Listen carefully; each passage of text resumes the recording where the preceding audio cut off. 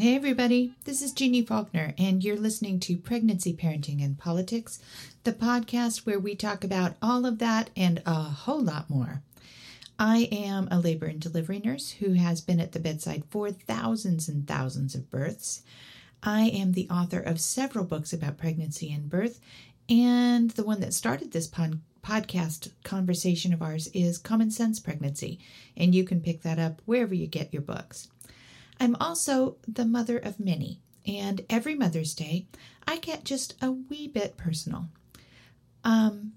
Personally, I think Mother's Day is fabulous. I absolutely love it. Now, as you know, my kids are grown, and I don't always get to be with the kids on this holiday because, they have lives. They always do something special for me anyway, even when we can't all be together. And this year, one of my coronavirus silver linings is that I get to be with 3 of my kids this year for Mother's Day. We're all quarantined together, and there are plans for a at-home spa day, bagels, and I suspect there's going to be some presents. I love it. Now, some of you say it's Mother's Day every day, and I agree. You're right. It is. Once you're a mother every day for the rest of your life. Some of you say one day is not enough to celebrate motherhood. And I agree. You're absolutely right. But the purpose of any holiday is to make something special, to shine extra light and, call out someone or something and celebrate them. And, you just can't do that every day.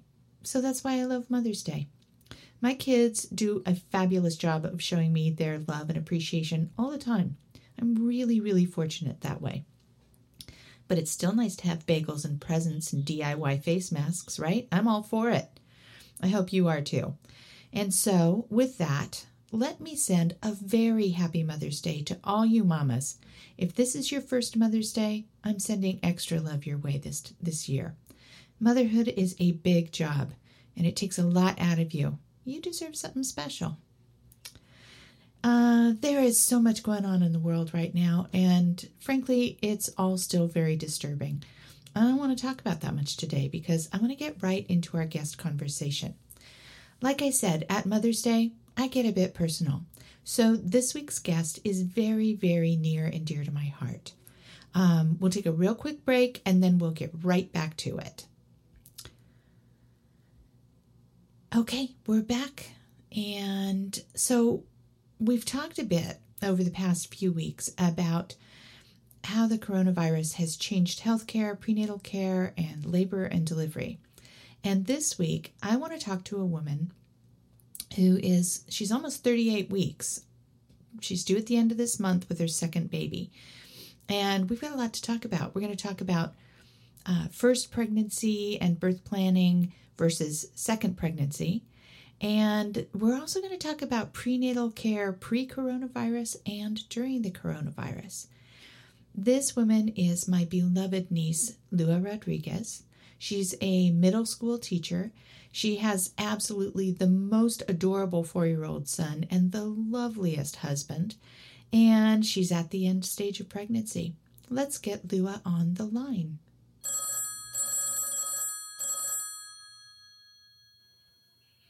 Hey, Lua, how are you? I'm good. How are you? I'm doing really good.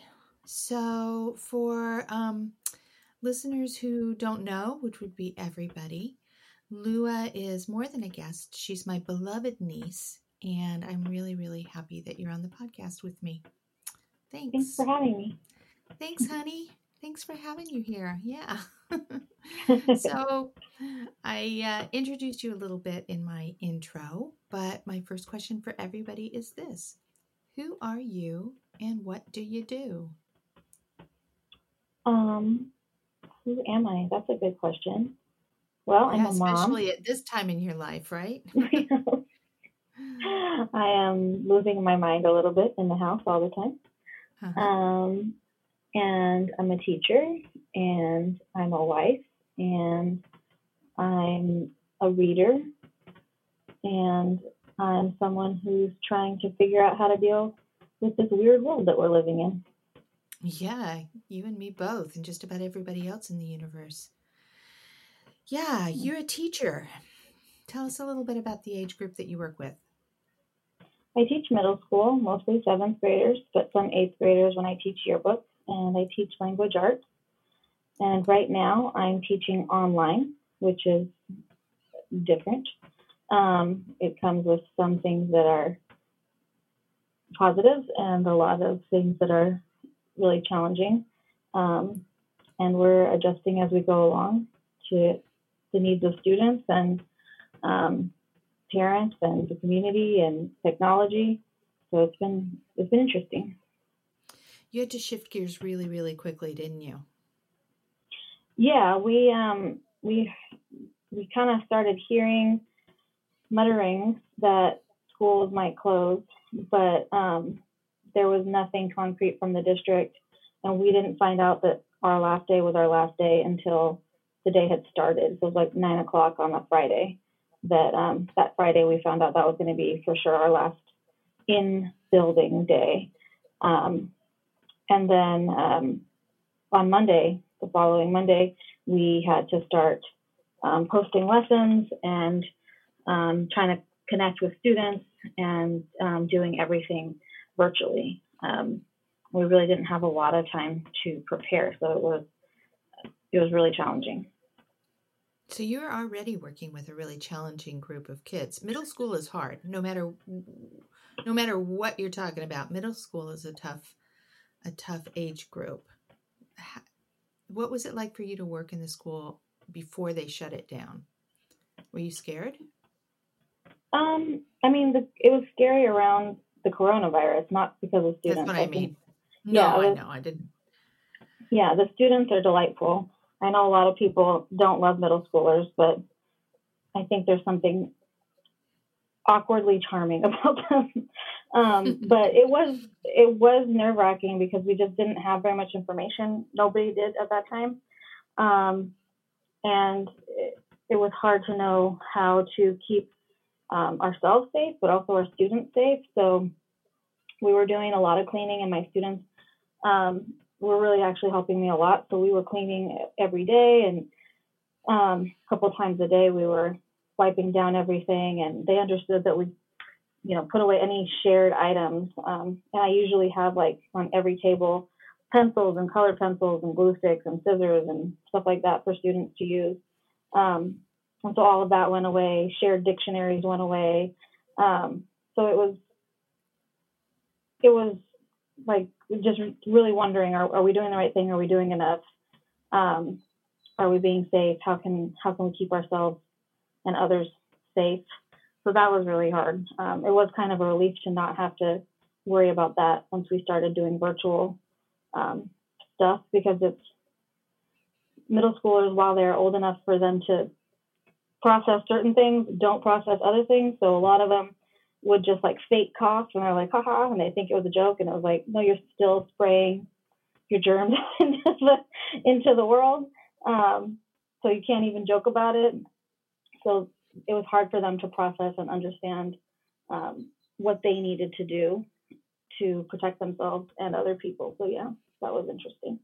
Yeah, I bet. Yeah. So, in addition to talking to you about your work and teaching, I mostly wanted to get you on the line today because you are pregnant with your second baby and due in just a couple of weeks. And you're in a great position to compare what prenatal care, pregnancy, labor, and delivery are like, both as a second timer as opposed to a first time mom, and before and during COVID. So I wanted to talk about that. So far, how are you? So far, I'm fine.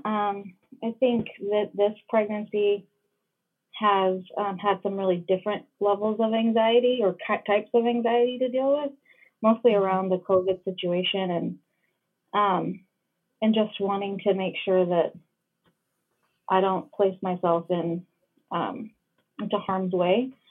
Mm-hmm. But it is very different a second time around.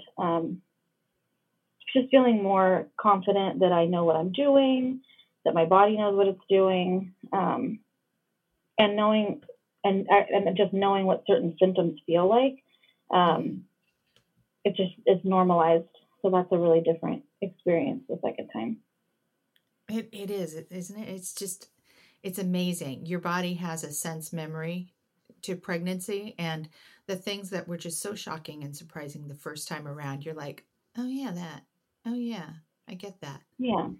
Yeah. Yeah. I was talking to a couple of friends of mine who are just a couple weeks behind me in terms of their pregnancy. And one of them put it a way that really made sense. She was like, yeah, it just feels like you're a month ahead.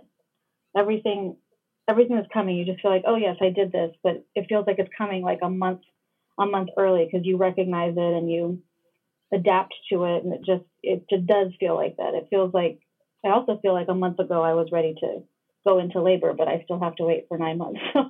Yeah. I was going to ask you, like anybody who's close to their due date, you're probably getting really uncomfortable. And is it the same level of uncomfortable as with baby number one? Or are you at that point where labor just seems like the best idea ever? About a couple weeks ago, I was just thinking that I was so uncomfortable that labor actually sounded fun.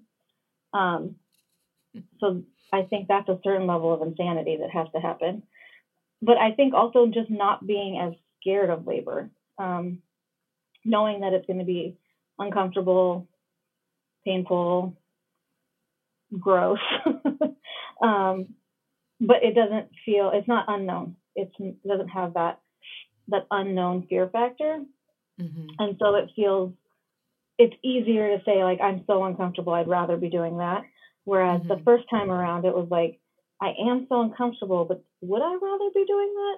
I'm not sure. It sounds really scary. And like the first time around, everyone told me all of their birthing horror stories.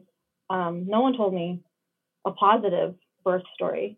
It was always about rips and tears and rushing to the C-section and just, everything to freak you out. And this time, people would say, oh, is it your first time? Nope, it's my second. And it just seemed like it nipped in the butt, like all kinds of things that people wanted to tell me the first time around. So that was nice. I liked that. Yeah. I think everyone should just lie and say it's their second baby. Pro tip, just tell them it's your second or your third. Yeah. Yeah. So is that the biggest difference between being a second-time mom and a first-timer? That was noticeable from the beginning or from earlier on this time. Yeah, I think, and also knowing what to expect. I think the first time I was really taken aback by how in my space and face complete strangers were, let alone everyone that you've ever met in your life. People want to touch you. They want to ask you all kinds of questions. People that normally wouldn't give you a second glance at the grocery store suddenly feel entitled to know, how many weeks you are and whether it's a boy or a girl and if you have a name for it. And it's, repetitive and redundant and kind of like, you wouldn't talk to me normally. Why do you feel that you're entitled to so much personal information that sometimes people don't even want to share with their own family? But people just ask you. So I think knowing that is something that happens, I was more prepared for it this time. And I kind of knew how to head off certain things that the first time felt so uncomfortable and maybe invasive, that this time didn't feel as invasive, or I just knew how to handle it better.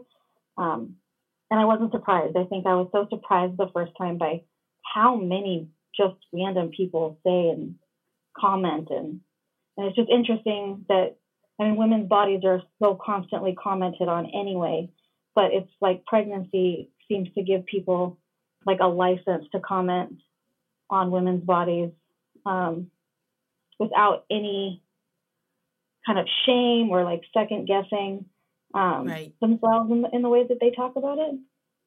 Yeah. Just little small comments like, oh, you're carrying high, you're going to have a boy. Yeah. You don't know me. Yeah. Yeah. Or don't, be sure you don't do this or that, whatever it is. Yeah. People Yeah. feel very entitled. Yeah. Absolutely. They tell you how to live, what you can do, whether you're Yeah. big, whether you're small. Um, yeah, it's really strange. It's a Yeah. strange phenomenon.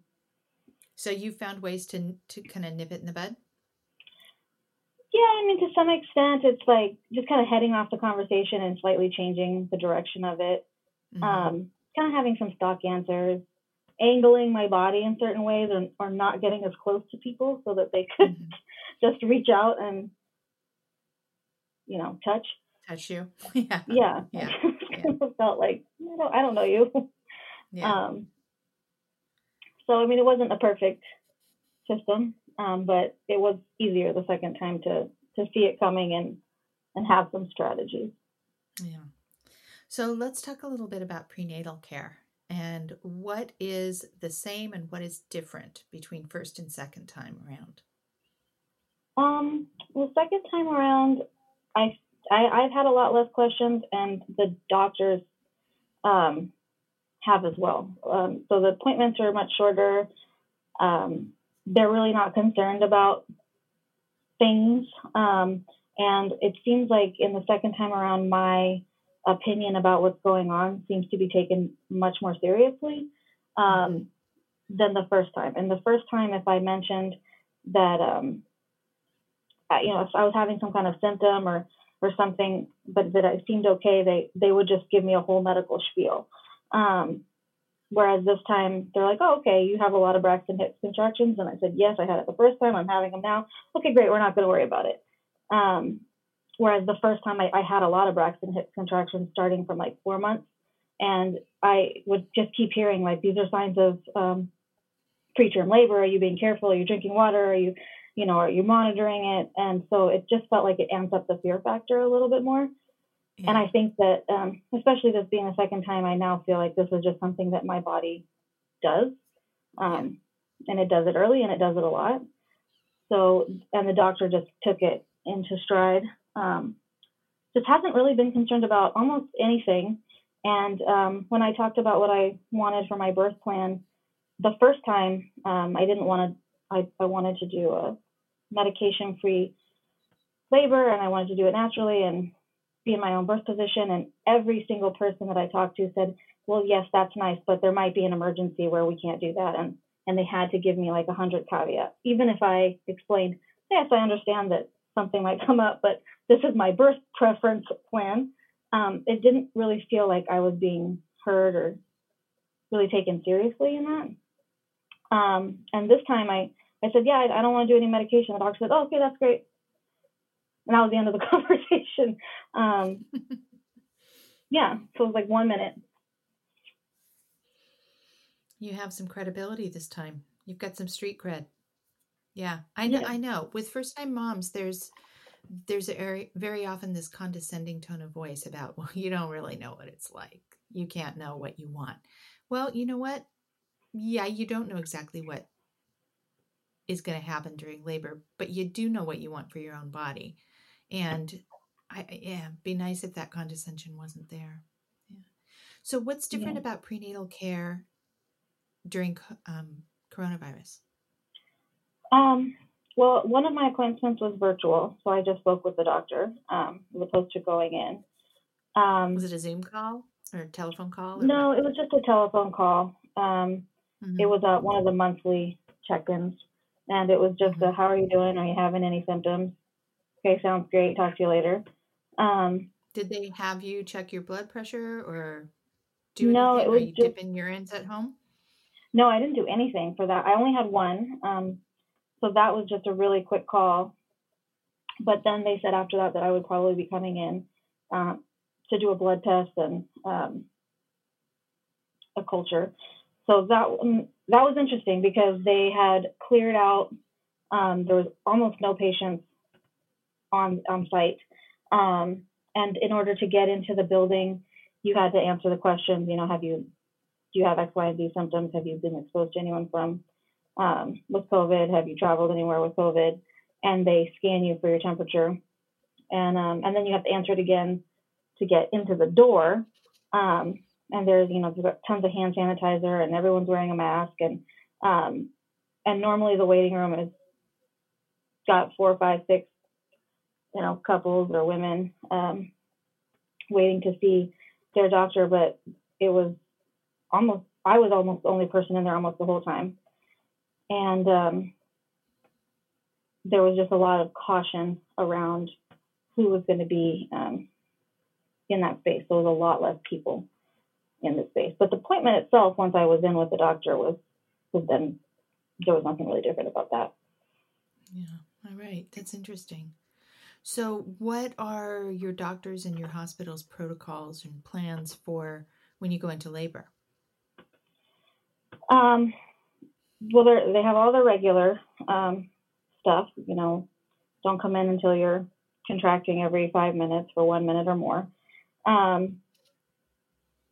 So they have all that stuff in place, but now they're also saying that you're limited to only one visitor or helper support person during the labor. That person has to be over the age of 14 and they have to be healthy.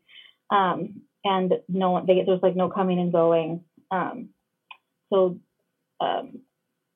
That's different as opposed to being able to have, your whole family sitting there. There's no waiting room access. No children can come. And then they are also doing a COVID test for expectant mothers before they admit you. So they'll check your, to see how far dilated you are, but they're also going to test you for coronavirus before you're admitted. And I'm not really sure what they're going to do with that information once they get it, but they are testing for that. And then until I've been checked, my support person, in this case my husband, cannot come in until I've been admitted. So we have to wear masks also. Yeah. So if we don't have one, they'll provide us one, but we have to wear a mask. I think I might have to wear a mask throughout the whole labor. I'm not 100% sure about that, but I might have to wear a mask throughout the labor. So your first labor was pretty fast as far as first labors go, and second labors tend to be even quicker. So my hope for you is that this is a really quick dip in and dip out of the hospital. Yeah. Did they talk about plans for, immediately after the birth? Or are they saying that it kind of depends on what your test comes back as? They haven't told me that yet. I do have another appointment coming up, and I think that they're going to give me some additional information at that point. But I think it probably depends. I know from some stuff that I've read that it looks like breastfeeding is still really encouraged. I have Kaiser, and they're really big on breastfeeding anyways. So it still looks like they're going to try to go skin to skin and, breastfeeding within 1 hour of birth. So as of right now, I'm not hearing a lot of really different things. It'll probably depend on if it comes back positive or negative. But still, they're still saying, breastfeed, maybe wear a mask, wash your hands, but I don't know. Mm-hmm. And what's your plan for, immediately after the baby's born once you get home? Well, we're going to really try to keep the baby as far away from any other person as possible, although he does have a big brother who's very excited to meet him. So we're going to have to make sure that he's, washed his hands. And I think at that point, knowing whether or not what my corona status is will really tell us about what our family health looks like, because we have been quarantined together for the last 7 or 8 weeks. So if I come back negative, then I think Big Brother will get to hold his little brother, who he's been looking forward to meeting, and play with him. But we'll just have to really make sure that he's washing his hands a lot and being really careful. So, if coronavirus had not happened, you'd be getting pretty close to starting your maternity leave at this point. Mhm. How does this and the quarantine affect your maternity leave? Well, as a teacher in California, or at least in LA, you're protected in terms of getting maternity leave, but you're not paid through the state. So I was really waiting before coronavirus to the last possible minute to take leave because I was going to have to just use my sick days um, Mm-hmm. for my maternity leave. And now I'm still actually kind of waiting for full um, confirmation from my administration, but it looks like as long as I want to, I can still, because it's all virtual, continue to kind of work from home and finish out the year. Mm-hmm. So I might be able to maybe just use a couple of sick days, not use as many, Mm-hmm. and I might not actually take maternity leave this year. I might just take some sick days um, and finish it out. Yeah. Yikes. That's not going to be easy. How many hours a day are you having to put into working right now? It really depends on the day. Our union has been doing a lot of advocacy for teachers. So that as long as you're posting your lessons and you're accessible to kids, and that you have office hours where they know when and how they can communicate with you and ask questions, a lot of it is being left up to the teacher um, Excellent. to navigate. So knowing that I was going to go into labor at some point and not knowing if we were going to go back to school at that point or be online or what that was going to look like or if I'd have someone subbing for me, like a virtual substitute. I wasn't really sure. So I took a lot of time at the beginning of our closure, and I've loaded all of my lessons. So they're self-paced lessons um, into the system that we use, which is called Schoology. So that my students can go through and complete tasks. So because I front loaded so much of my work, I don't have to load lessons on a weekly basis for students. Mm-hmm. It reduced the number of hours, but we do make calls every week to students with all our grading and grading. I mean, normally we were supposed to, and I try to give students feedback to help them improve their work, but it becomes even more important virtually because you can't talk to the student. So all the communication is what you're typing to them based on what they've given you. So it's really Mm-hmm. important that your feedback is as detailed as possible and specific in terms of what they've done well and what they need to do to improve. So sometimes grading can take a longer time now because it's so critical to give feedback that's useful to students and detailed. So it really just varies. If I only have 6 kids that turn something in that day, then I don't have a whole lot. If nobody has any questions, I don't have a whole lot. On Tuesdays, I have a lot of meetings. So, I'll spend 4 hours in meetings and then a couple hours grading and communicating with students. And it really varies. I check in a lot. I check in the morning and in the afternoon. Couple of two, 3 times a day, messaging students and calling students and answering questions. And so it can be anywhere. It can be a regular day, a 6-hour day, it can be a 10-hour day, it can be a 2-hour day, Yeah. and A it lot of varies. variation. Yeah. Mm-hmm. Yeah. And of course, we don't really know what the fall is going to be like. And so, what's it like at the stage that you're in now with a soon to be newborn and a 4-year-old, and you're having to think about daycare down the road? Or are you? I mean, it's a little bit terrifying based only on health. Um, Mm-hmm. we're not looking for daycare. We have daycare situated, so we know where the baby will be. But we are also enrolling my 4 soon to be 5-year-old into kindergarten this year. So it's how are we going to juggle that? Is that going to happen? Is he going to start virtually? Are we going to go back to work virtually when the school year starts? So it's a lot of those questions, and then how are we going to keep everyone healthy and safe when we do all have to go back to work? because at that point we will all be in a school or daycare environment surrounded by a lot of people. So I think that that's really at this point the most nerve-wracking thing is is seeing how the districts and the public health officials choose to open schools and daycares, and what kinds of precautions they put in place and what kinds of options are available for caring for sick people, what kind of sick leave options. Those are the really big questions at this point, because if I have to go back to work, then I have to go back to work to earn a living. Yeah.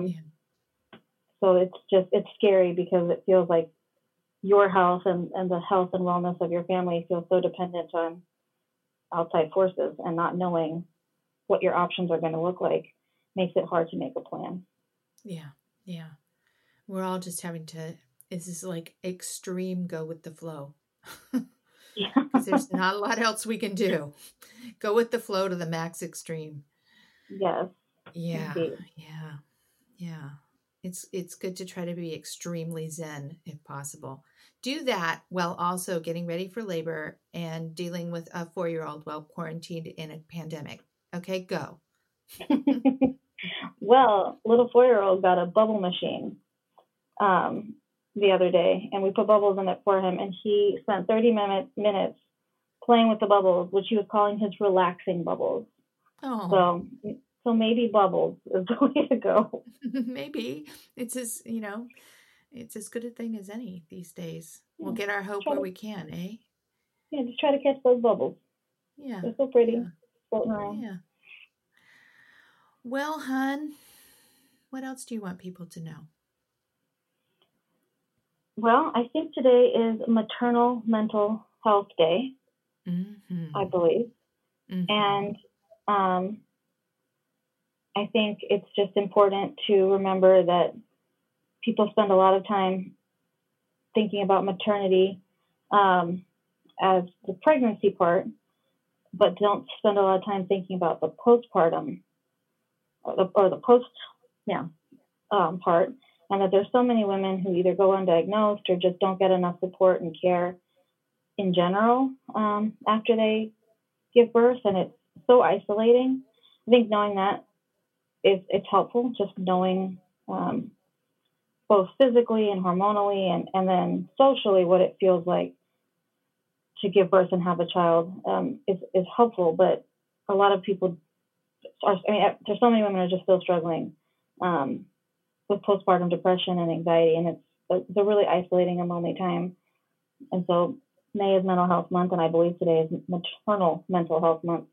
So I just think it's important for us as women to really continue to support one another in any of the ways that we can, especially now during coronavirus where we're so isolated and kind of feeling lonely anyways. So my hope is for myself and for my friends who are pregnant and for other pregnant women to be able to reach out and get support after they have delivered their baby, and to really be able to take care of their mental health, because taking care of your mental health is taking care of your baby's mental health. And that there's so much guilt in motherhood. It's so easy to just guilt trip yourself and feel that you're not doing enough to take care of this little life. But taking care of yourself is so important. So I think just thinking about It all starts with mama. Yeah. Yeah. Yeah. Well, we have time for a few rapid fire roundup questions. You game? Sure. Okay. Question number 1. How is feminism relevant to your life? Feminism should be relevant to everyone's life. But I think it's incredibly relevant as a teacher and a mother, and especially a mother of a boy, to set an example of what it means to treat, to really think about gender equity and how to raise a son who is aware of his male privilege without him, developing any kind of negative feelings about himself, that he's not special or wonderful or whatever. So I think just that's a balancing act of how to set that example for him. But also in education, there's so many places where we just do not value girls, and also that we limit boys. And it's just so important to treat both genders the same, and that's really hard to do sometimes. Yeah, I bet. Okay, how would you fill in the blank? Nobody ever told me that. Oh, it was going to be so hard. All of it. Sorry, honey, we didn't want you to know. Sometimes it's so great, but sometimes it's just so hard. Yeah. Yeah, we all stand together on that one. And even I think if, someone had found the perfect way to articulate it, there's no way to know till you know, Yeah. Yeah. All right. Where do you stand in the world of motherhood?